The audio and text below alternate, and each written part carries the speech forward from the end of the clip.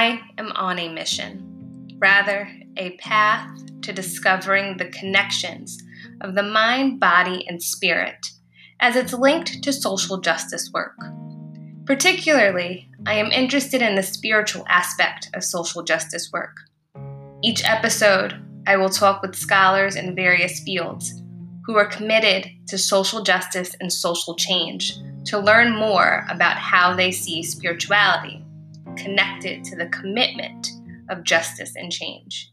I am your host, Dr. Valen S. Jordan, diversity and social justice educator, and this is 824.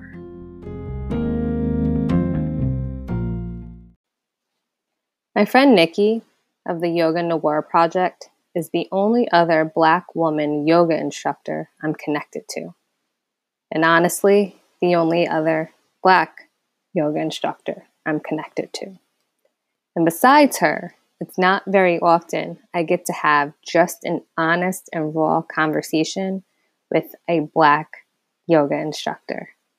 And for that matter, a Black woman yoga instructor until now.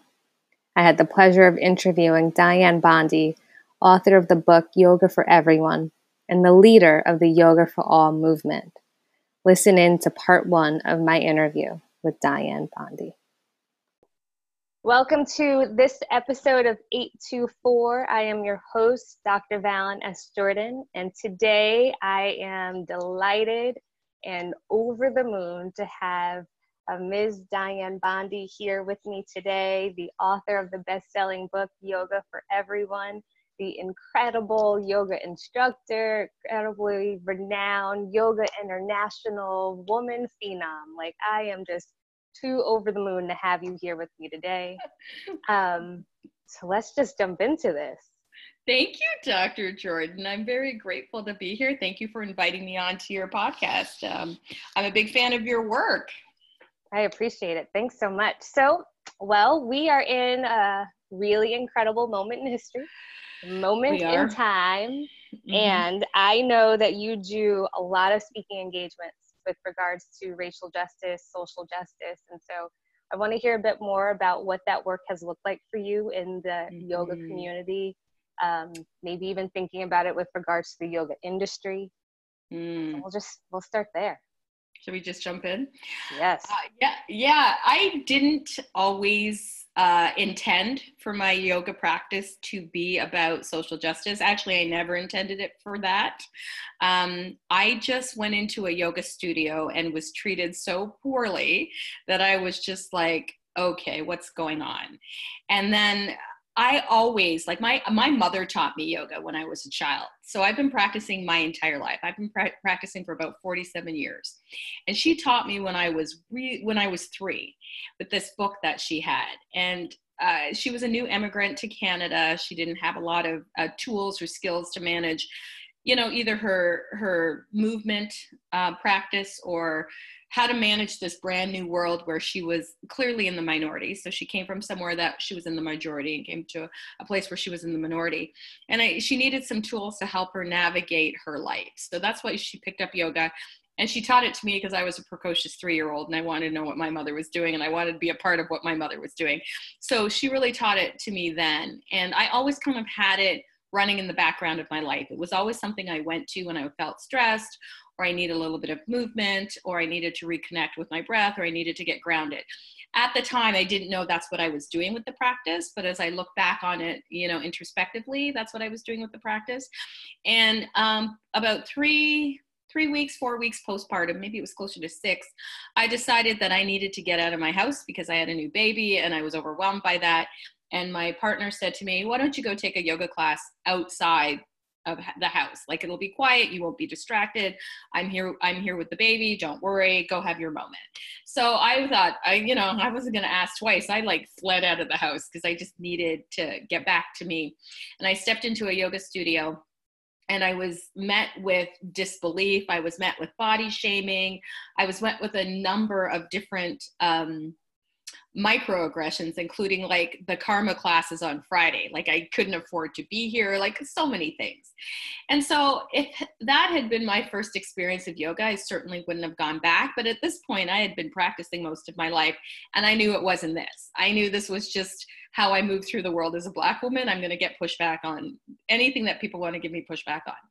So I took the class, and because I'm not an Ashtanga or an Ashtangi practitioner, I didn't know the flow because I had been doing, just kind of whatever kind of yoga I was doing. And the teacher was very irritated that I was disrupting her class because she perceived that I couldn't keep up. And, she was making all these comments to me about, not to me, just general comments to the class that could only really be about me because I was the only person in there that wasn't doing what she thought I should be doing. And I was the only person of color in there. So it was pretty obvious to me, as always in most yoga classes I go, still to this day, all these years later, 15 years later.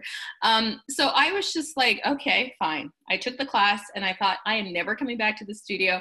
And you know what we do as Black women? When we aren't given a seat at the table, we pull up our own table and we pull up our own seat. So I went and opened my own yoga studio. We throw shade. We do that too. But we also take action. That's one thing I'm so proud of as a woman of African descent, as a woman who is part of the greater Black woman collective, is that we usually are like, see if there's a problem. We may throw shade for a while, but then we always take action. This is what I find. This has been my experience. These are the women who surround me. So I opened my own yoga studio. So it go from me like, oh, is that how you're going to treat me? Well, bam, I'm going to go up the street. I'm going to open a studio and I'm going to do it my way. And that's how I kind of became this accidental activist, because I never wanted anybody else to have to experience that. And because that was the most popular studio in town, I wanted people to have an alternative to that experience. So I came home from the class and I told my husband I wasn't going back to work after mat leave. I was going to open a yoga studio. And he was like, wait, what? Like, you would just go do a yoga class. You come back now 2 hours later, and now we're opening a studio. And I'm like, that's how it's going to be. And then that's what happened. That's what happened. And I really wanted to use the practice of yoga and the teachings and the way that I learned it, not only to empower people, but specifically to empower people of color to understand that we have the strength within and we can create our own narratives and we can stand up to the system. And what I noticed as a Black yoga teacher is I was often the only Black yoga teacher, the only Black yoga student in many spaces. I also saw that the teachers who were elevated to yoga celebrities, I call it yoga celebrity, that's the term, were always women, specifically white women, who aligned with the current beauty narrative. Now that's changed in 15 years thanks to the Kardashians, but that's another conversation for another day. But held up that, for lack of a better word, that yoga Barbie prototype. And I was here to bust through that prototype and to get yoga to the communities that I wasn't seeing in yoga spaces. So I was really clear about opening a studio in a neighborhood that wouldn't ordinarily have access to that studio, and being very visible as a Black woman in that community, saying, okay, it's not somebody coming in and gentrifying, it's me, it's us, we can come to these spaces. And talking to my stylist and saying, hey, there's enough room in the retail area. Can we do a yoga class and then people can get their hair done after? Or, trying to partner with communities of color to figure out how we could get this practice into our communities, and also to dispel some of the confusion around what yoga really is and how that's going to align with their own spirituality and all the things that keep Black folks out of yoga. So it became my mission to not only offer that in my community, but speak out about it. And I didn't intend to, but I just got in my feelings and felt really angry. And for me, like a lot of people I talk to, anger is a really good motivator for me to create change, right? And we see that as that's unfolding now in the world. That often within spiritual communities, anger is touted as a negative emotion, or even in everyday living, we think of anger as a negative emotion. But for me, I tell my kids anger is an emotion. It's just an emotion. It's neither negative or positive. It's a human emotion that you have. And it's what you do with that anger that is meaningful. Anger can be seething, and you can get angry and you can create all kinds of healthcare issues around that, or you can get angry and go, where can I make a change? Where can I step up? Where can I step into my power? And I learned that from actually the yoga practice. So there's so many things that you said that are interesting, but I'm going to backtrack and just start with this anger piece. Yes. Mostly because we have all of these tropes associated with us as Black women, one of which is you're angry, right? The angry Black woman. And in being seen as the angry Black woman, then in turn we are diminished, we're silenced, we're isolated, we're sort of kept from the seat at the table. Absolutely. And that anger for us doesn't get to manifest as being righteous or as a great motivator, or that even our anger isn't necessarily anger, but like great frustration. Exactly. And in that, or passion. Exactly, right? Like that it's sort of, anger for us is seen as demeaning, right? But but it has to be re-articulated over and over and over again as to what this anger even is, right? And most times it's not even anger, right? Like it's pain and it's frustration that's sort of manifesting itself in a very loud way sometimes, right? And not necessarily loud and being aggressive, but like incredibly vocal. Yes. And so I think it's interesting to think about how you're talking through anger, and that it sort of led to how you were disrupting the way in which yoga was even conceived or thought about in the community in which you created your studio, right? Like you were disruptive to the flow, right? Like you as a Black woman, your Black body, your Black being, your presence, any anger or pain or trauma you were carrying around with you was disruptive to that space. And it wasn't accepted, it wasn't received, it wasn't being massaged so that you could heal. You were being pushed out of the space, and then you in turn you had to go create something of your own, right? Absolutely. And so it's just interesting to sort of think about how that anger, right, that you were feeling, or even just the great frustration that you were feeling, led to what you're up to right now. Isn't it interesting? And I always say, because you know the trope that they say that is said to you when you're angry, or you talk about how race has limited your access to certain things. The first thing that people who are unaware of their privilege or unaware of their whiteness, or hasn't even, taken a moment to sit and identify with what it means to be white for them, will say like, oh God, Diane, you always play the race card. And you know what I say back? I always say, like the Joker in the deck, you may not see it, but it's always in the deck. And if you want to deal me that card, I'm going to play it. So I'm okay to be an angry Black woman, because anger has gotten me, which, like you say, which is actually translated as passion and frustration and hurt a lot of the time, has transformed the way that I look at the world and the way that I want to serve the world. And I've had these conversations lots of times with fragile white women around, why are you so angry? How come? I thought we were friends. I go, first of all, if you've never been in my house, we ain't friends. And second of all, I'm not angry, I'm passionate, and I'm getting frustrated because you're not hearing me and you're dismissing me. So then I need to remove myself from that space and usually either speak about it or use it as a tool in my speaking engagements so that I can illustrate to people, this is how you're showing up in Black spaces, this is how you're showing up for Black people, and this needs to stop because you're completely unaware of the continued harm you cause by not actually identifying with your own limitations or what you see the world as through your super limited focus of whiteness. And so how does that usually go? I wonder if it's one of those like repeated statements over and over and over again to the exact same crowds, or if like you find yourself maybe every now and again you say it one time and someone goes, yeah, I get it, I got it, right? Like, and they can sort of speak into the white silence of, you're making some shit up right now, Diane. That can't possibly be what that can't possibly. I've never seen it, therefore it doesn't exist. It takes people a minute. Do you know what I mean? Or a year or a decade. I don't keep repeating it. I say it once, and if you are not receptive to hearing it, I move on.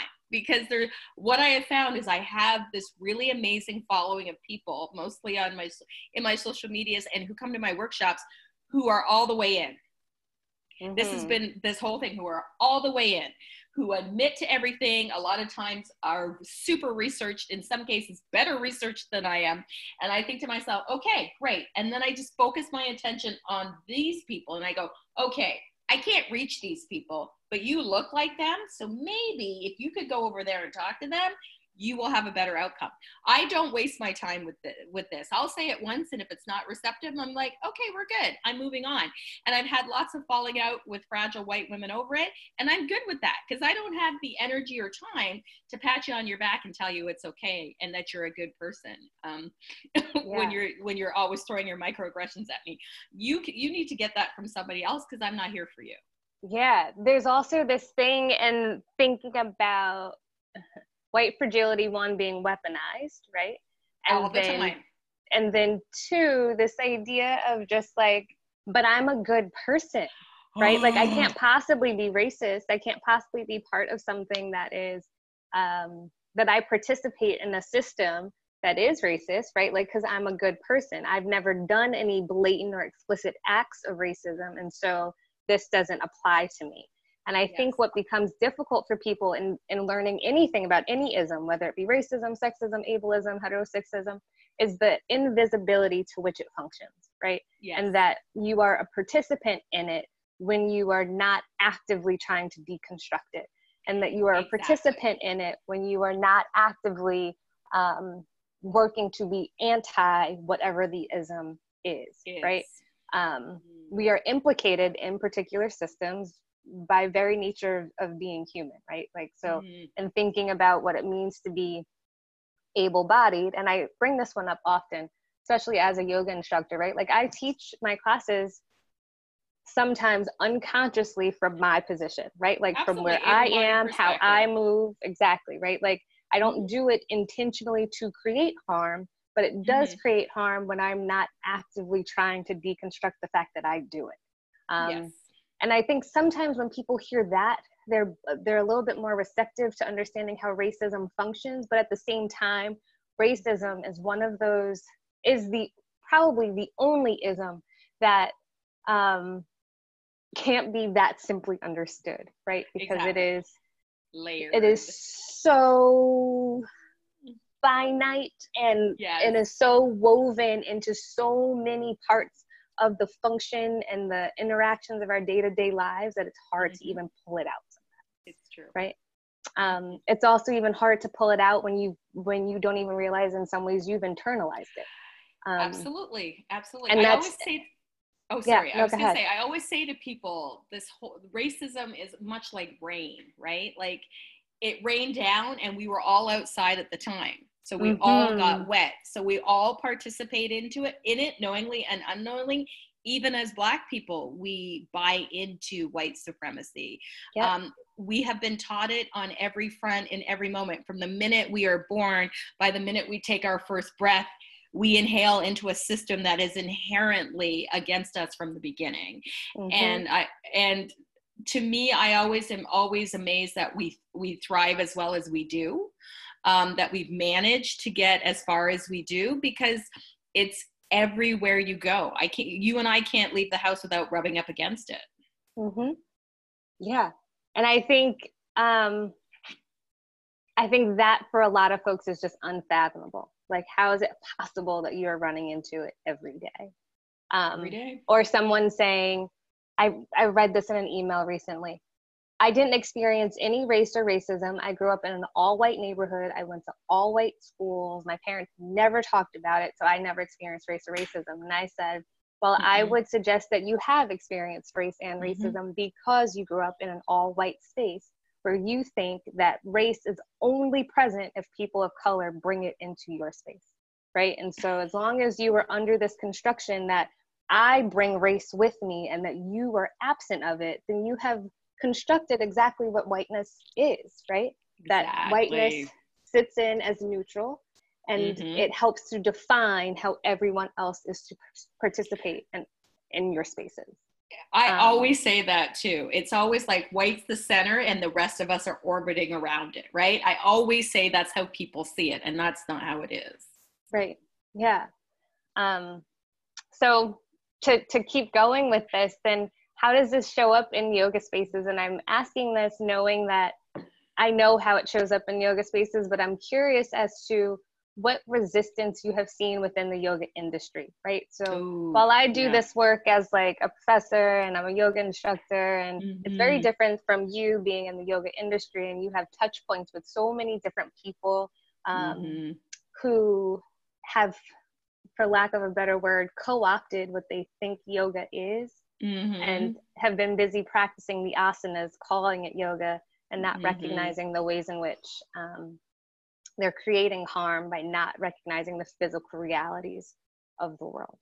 I think there's a lot that happens where people try to tease apart the physical realities from spirituality as if the two are not to be together. Like they try to exclude them as one or the other. And that is not so.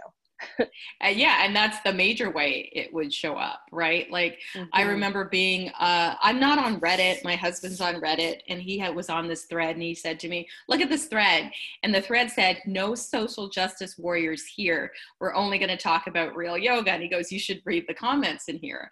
And so I went through the subreddit thread or whatever, and all people were talking about is how to get into Trikonasana and how to do handstand and they were only talking about the physical practice. And then I thought to myself, how much energy do I want to spend disrupting this whole narrative in here? Because I'm going to get banned and kicked out anyway. When I say to people, really, is this what you're doing? Are you guys teachers? Are you guys just practitioners? But that it was very much that. The title was No Social Justice Warriors here. And then I wanted to go in there and just like stir the pot, because that seems to be my personality. And then I thought to myself, you have better time. I can hear my mom in my back of my head going, you have better ways to use your time. And I was like, you're right, Mom. So let me not, put that energy elsewhere, because you're going to just get kicked out of that thread. But the places that I always see it is where yoga studios are situated, right? Like as a yoga studio owner, I remember one of the other yoga studio owners saying to me, if you would move your yoga studio out of that busted neighborhood, you would, and move it up the street, like, I don't know, 3 or 4 miles into the more affluent neighborhood, you'd be making so much money. Nobody has a yoga studio in the hood. And that was pretty much what she had said to me as a white yoga practitioner in a very affluent neighborhood. And, and teaching, let me be clear, her tagline for her studio is an authentic representation of yoga as a privileged white woman who's probably never really looked at how she sits in the world or how she sees the world. But that was really interesting to me. That was one comment that I got. They didn't like where my studio was, and perhaps white folks weren't coming because of where my studio was. And I'm like, if that's why they're not coming, then I don't want them in the space, because they're not actually practicing yoga. I've also noticed in the industry that white folks you're also expecting that my studio is going to grow only if white folks show up, that's problematic in and of itself. In and of itself. It is. Sorry. Yeah, just checking, right? Just checking. Yeah. And then the other thing I noticed right away that was an affront to me was that white women, even if they had less yoga education than I did, were always elevated to the spot of expert based on an aesthetic. So if they were a size 2 and were hypermobile, they were instantly given, this status, and all of a sudden they would accumulate these huge followings, even if they were a mediocre yoga teacher. And that was really interesting to me as well. They weren't able to adapt the practice to people who might be practicing with a disability or an injury or, in a larger body, but yet they were like at the top of the heap, making the most amount of money and, held up as this ideal. And I remember early on in my when I owned my studio space, getting a subscription to Yoga Journal and being like, why am I paying for this? Because that was another place where I didn't see any representation, and they were forever as a publication running behind the bus to catch up to progress. I don't understand where their head is at most of the time. So, it was just really interesting. These were all the ways I was seeing that people were being excluded from this practice. If you weren't able-bodied, you weren't welcome. If you weren't cisgendered, you weren't welcome. If you weren't white, maybe you were welcome, but you put your mat over there. And, I often would come into a yoga space and have people move their mats, have people stop talking, have the yoga teacher who was signing me in question my ability. Have you practiced yoga before? And not ask somebody else the same kinds of questions, not wanting to offer adjustments to me if they were offering adjustments to other people in the class. As a bigger bodied woman, if I taught in a predominantly white space, people would come in and go, "Are you the teacher?" in this surprised look on their face. And I'd be like, "Yeah, I'm the teacher. Did you have a question?" Like, you could already tell, you know what I mean? Right. That they don't want to practice with me. And so it goes back to, as Black people, we now have to be 300 times better at something just to be perceived as competent at it. So it was always interesting to me that people who had never practiced with me before and had a preconceived notion of me based either on my body or my skin color, usually both, and then had a really good practice with me, were always so surprised. Like, "Oh my gosh, that was a really good class." And I'm like, okay. Like, yeah. Like, what do you think you were going to get?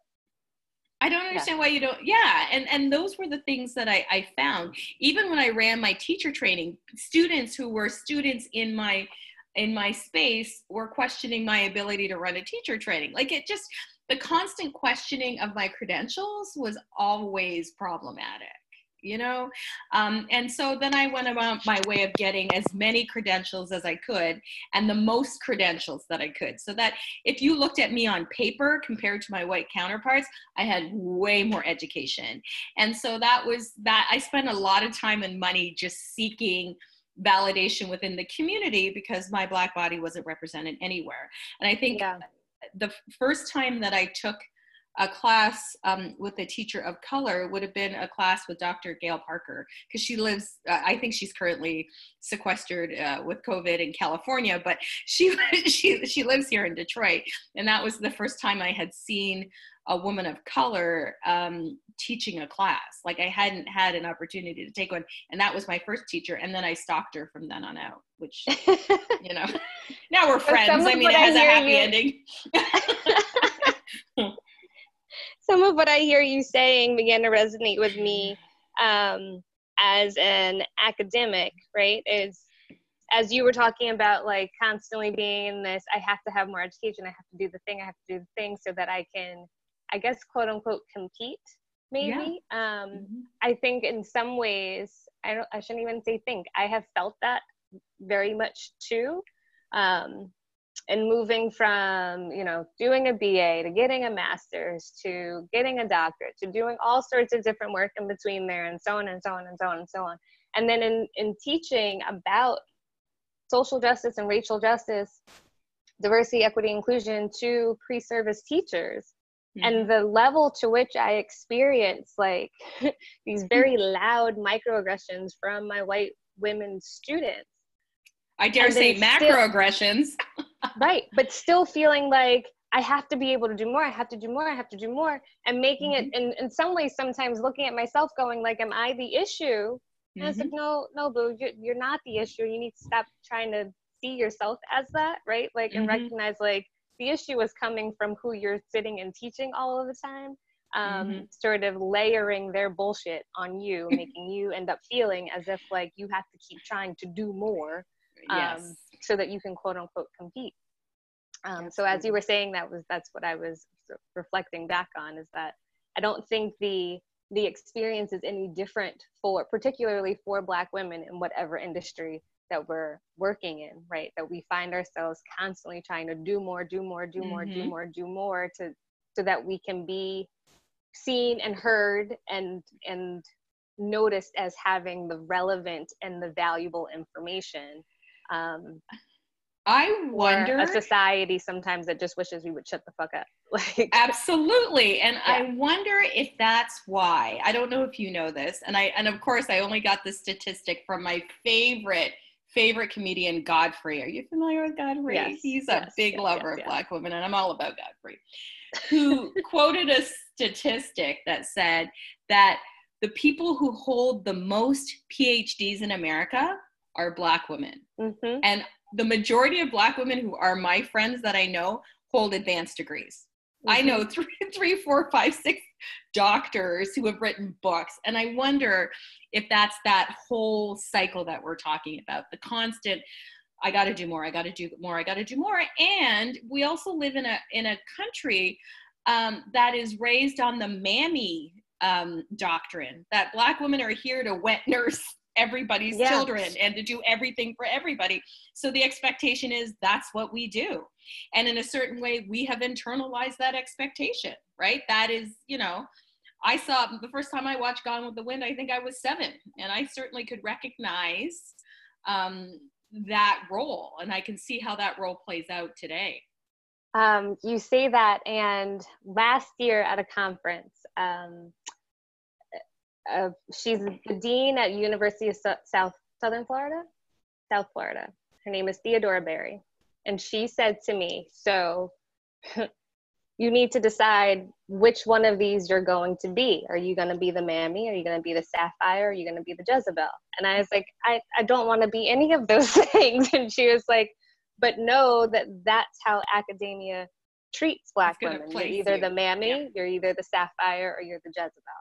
And until you decide which one of those you're going to be, or you make the choice to be none of them, right? Like then academia is just going to layer one on you. And so it's just interesting to think about that too, that we do have these sort of categories that have been associated with us that as long as, if we're not being resistant to them, right, then one of those is being layered, right? Like one of those is being applied to you somewhere, somehow. It's interesting to say. Very much so, and it plays out in academia, and it plays out in the yoga space, right? When I look at some of what teachers, Black teachers in particular, and yoga teachers of color, when I think of the work even of Dr. Gail Parker, who just wrote a book on using restorative yoga to help Black folks in particular, but I mean, everybody's going to adopt it, right? It's a book, it's out there. Heal from racial injustice. Again, she's putting herself in the role of that nurturer, that taking care of everybody, which is always the role that we're expected to fill. We talked about this before we got on here, about how now in this moment where all of these people are waking from their collective slumber, how many Black women have been reached out to going, what books should I be reading? What things should I be doing? I'm a good person, Diane. You know I'm a good person. Can you tell me I'm a good person? Can I relieve some of the guilt that I wasn't listening to you before? Can you help me? Can I cry on your shoulder? Can I come sit next to you? Can I hold your hand? So that's all being piled and layered on us now. And I'm grateful. A couple times I've been just like plain old hiding out, climb under my desk and be done with it. Like I can't help you. Trying to help myself. You know what I mean? Right. So. But even in that, like who was responding to us, right? Like who was taking care of us? We need to feel exhausted and cry and heal and do all of the things. We have been in the business of, as you said, mothering everybody. So even as we are doing this fight of like fighting for Black men and making sure that people don't fear the Black body, the Black male body, to be clear, right? Like that they don't fear the Black male body, that Black women are putting themselves on the line and also still being feared, right? But that we are trying to hold the weight of everybody and then also keep society moving. And there is nobody saying like, baby girl, please just come here and cry to me, right? Like we are busy either crying to each other or we're sitting in the shower crying by ourselves. Absolutely. And it's tough. And I mean, like, I've been fortunate. I have my allies out there who understand this, who have done the deep, deep work, and they are reaching out to me saying, send people my way. One of my friends wrote a response. She's like, this is what you need to do on your email. This is your email response. And she wrote it out for me to add to my email response. She's like, stop it. Even my husband's like, set some boundaries, Diane. Like but we are trained to be these people. Or if we don't do this, we feel like nobody else will, and we can't be there for our families and for the people who are most vulnerable, even though that is us as well. Like it's this vicious cycle. right? Oh, I love that you said that, because in some ways it's like it's an embodied learning that I don't even think we are conscious of that we have embodied, right? Yes, 100%. Yeah. So many things. Mm-hmm. And that's the saying too. So many things, right? Yeah. So as we talk about this and you sort of using your body and platform to sort of position how we move forward and think about racial justice, I know that you are a runner and that you have been committing to running for Ahmaud. And so every single day. Yeah. And the minute I found out, so I ran in my 30s before I had children. And then I got pregnant with my oldest son, and I ran until I was 7 months pregnant. And I'm like, you know what? This is getting too hard, and I'm tapping out, figuring that I would eventually get back to it after he was born. But then I had 2 kids in rapid succession because I waited till later in life to have children, and my biological clock was ticking. So I was just like, now, right? And so I was pregnant back to back. And then I was right fully in my mother mode, and I just couldn't seem to find the time to run, and I didn't like it as much. And this year I turned 50. And so I decided, okay. Yeah. Girl. Mm-hmm. Let's talk about Black Don't Crack at another time. That's right. Another time. And then, I do yoga, right? And I do yoga. And so I decided for my 50th rotation around the sun, I would get back to my run. I've always had my practice. I've always been consistent with my practice. I've been practicing solid every single day since 2016. And before that, it was more sporadic. And the practice isn't only, as we know, the physical practice. It's the practice of showing up in the world. It's the practice of, figuring out what my dharma is. It's the practice of, educating others. So my yoga has a lot of layers. It's just not the physical practice, but I do get on the mat also 7 days a week, even if it's for 10 minutes. And so I decided I was going to take on my running practice. And I forgot that in my 30s, my running practice was aligned so closely with my yoga practice that it was meditative, right? It was this rhythm of me running and watching the world go on around me from this place where I was connected to my breath and my body. So it was very much a yoga practice. And when I got an opportunity, my kids are 15 and 13 now, that I can leave them and reconnect with my running, I thought, okay, I'm going to sign up for the Detroit Free Press Marathon January 1st, and I'm going to start training January 1st. And I live in Canada. January 1st is cold out here, but I bundled up and I went out. And some days I fell off the wagon.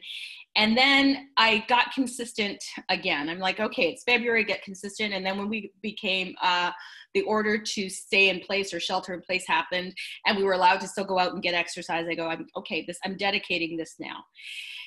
And then I saw the video and I heard about Ahmaud, and it triggered something in me because the picture of Ahmaud that circled around the internet pretty much looked exactly like my brother, looked like my uncle, looked like my dad, looked like my son. And that punched me in the gut. And I tried to shield my little black boys, not so little anymore, from these images online, but they both have a phone. So I can't be watching what they're watching every minute of the day. And my youngest son, my 13-year-old, came up to me and say, "Did you see what happened?" And I said, "Did you watch this video?" He goes, "Yeah, watch when he stumbles." And I was like broken. My 13-year-old has just seen somebody be killed on the internet and talk to me about it. And so right from the moment that I heard about it, right from the moment I saw the video, I said, I am running for Ahmaud every single day. I'm going to, whether I want to run, and as a runner, some days you wake up and you're like, ugh, and those first 2 kilometers, that first mile is the hardest. I run for him every day. I run by the police station. I run through the bougie neighborhoods, and I'm in my neighborhood and in my town, I've never seen another Black woman running ever. It's always just me. And I run with him in my heart every single time. And then when George Floyd died, and I remember him saying he can't breathe, sometimes I will push myself so hard when I'm running that I can't catch my breath because I want to remember this. I want to be connected to this. I want to experience this for him. I want to run for these people who can no longer run. And I want to run to disrupt this narrative around you can't even go out and get a little bit of self-care. Ahmaud was just running for self-care. He was running for himself. You can't even do that without being murdered. And I really wanted to shine a light on that. So every single day I run, I put up my stats and I hashtag it out that I'm running for justice for Ahmaud Arbery. I'm running for justice for Breonna Taylor. I'm running for justice for George Floyd. They're my family. We are in this collective struggle together, and I really connected my run. So now that my run has this, like everything in my life, the social justice and this restorative justice lens, and it makes my run so much more meaningful to me because I'm doing it for people who would have wanted to do it and can no longer. Yeah. I am really glad that you have taken to running every day. I'm going to be honest, I am not running every day. It's hard though, let me tell you. Like, it is. Like I started training for a half marathon back in January, and my training cycle has just completely fallen off since moving inside. But at the same time, I find myself more active in doing and holding people in my heart who are no longer physically with us by sitting still and finding stillness and recognizing what comes up in that stillness for me, right? But then also, I will say the Saturday after we learned of Ahmaud's murder, I had gone out for a 6-mile run. Never in my life have I run 6 miles, right? Like I was a long jumper and triple jumper in my life. I was not like a distance runner, and I ran out and I did it, right? Like, and I felt it in my heart that day, right? That I have to keep moving. And I think this still goes back to what we were saying before, that we find ourselves as Black women just trying to keep moving, just keep going, keep going, keep going. And I think in what you just said too, that, you know, you're out there still, you're doing this for the people who no longer have breath. But I recognize that every day I wake up, like I am waking up for those people who no longer have breath, right? And so if I am not utilizing my full 15, 16 hours of being awake to do something different, then I might as well have just gone back to sleep, right? Like that's exactly how I feel. You've articulated that perfectly. And when you say that, you know what comes up in my head? That part of Maya Angelou's poem, I am the hope and the dream of the slave. So every time I'm out there doing these things, I'm going to cry now. I know somebody in my ancestry would have died and would have loved to have the platform that I have the ability to be seen like I have the ability to move through the world like I do. And I do it for them even when I don't want to do it, because somebody has to carry that torch forward. They handed it to me. We are their wildest dreams, right? We are. And so I do it in that spirit. That comes up for me time and time and time and time again. Same. Yeah. I love that. Thank you.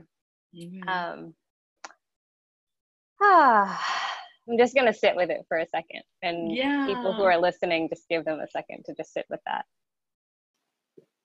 Stay tuned for part 2 of my interview with Diane Bondi, to be released on June 20th.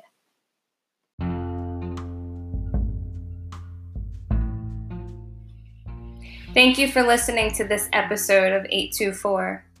If you would like to listen to this episode or other episodes again, you can find 824 on Apple iTunes, Anchor, or Spotify. Your listener support is much appreciated, and if you would like to donate to the continued creation and development of this podcast, you can choose to donate through Anchor. Thank you again for listening, and until next time.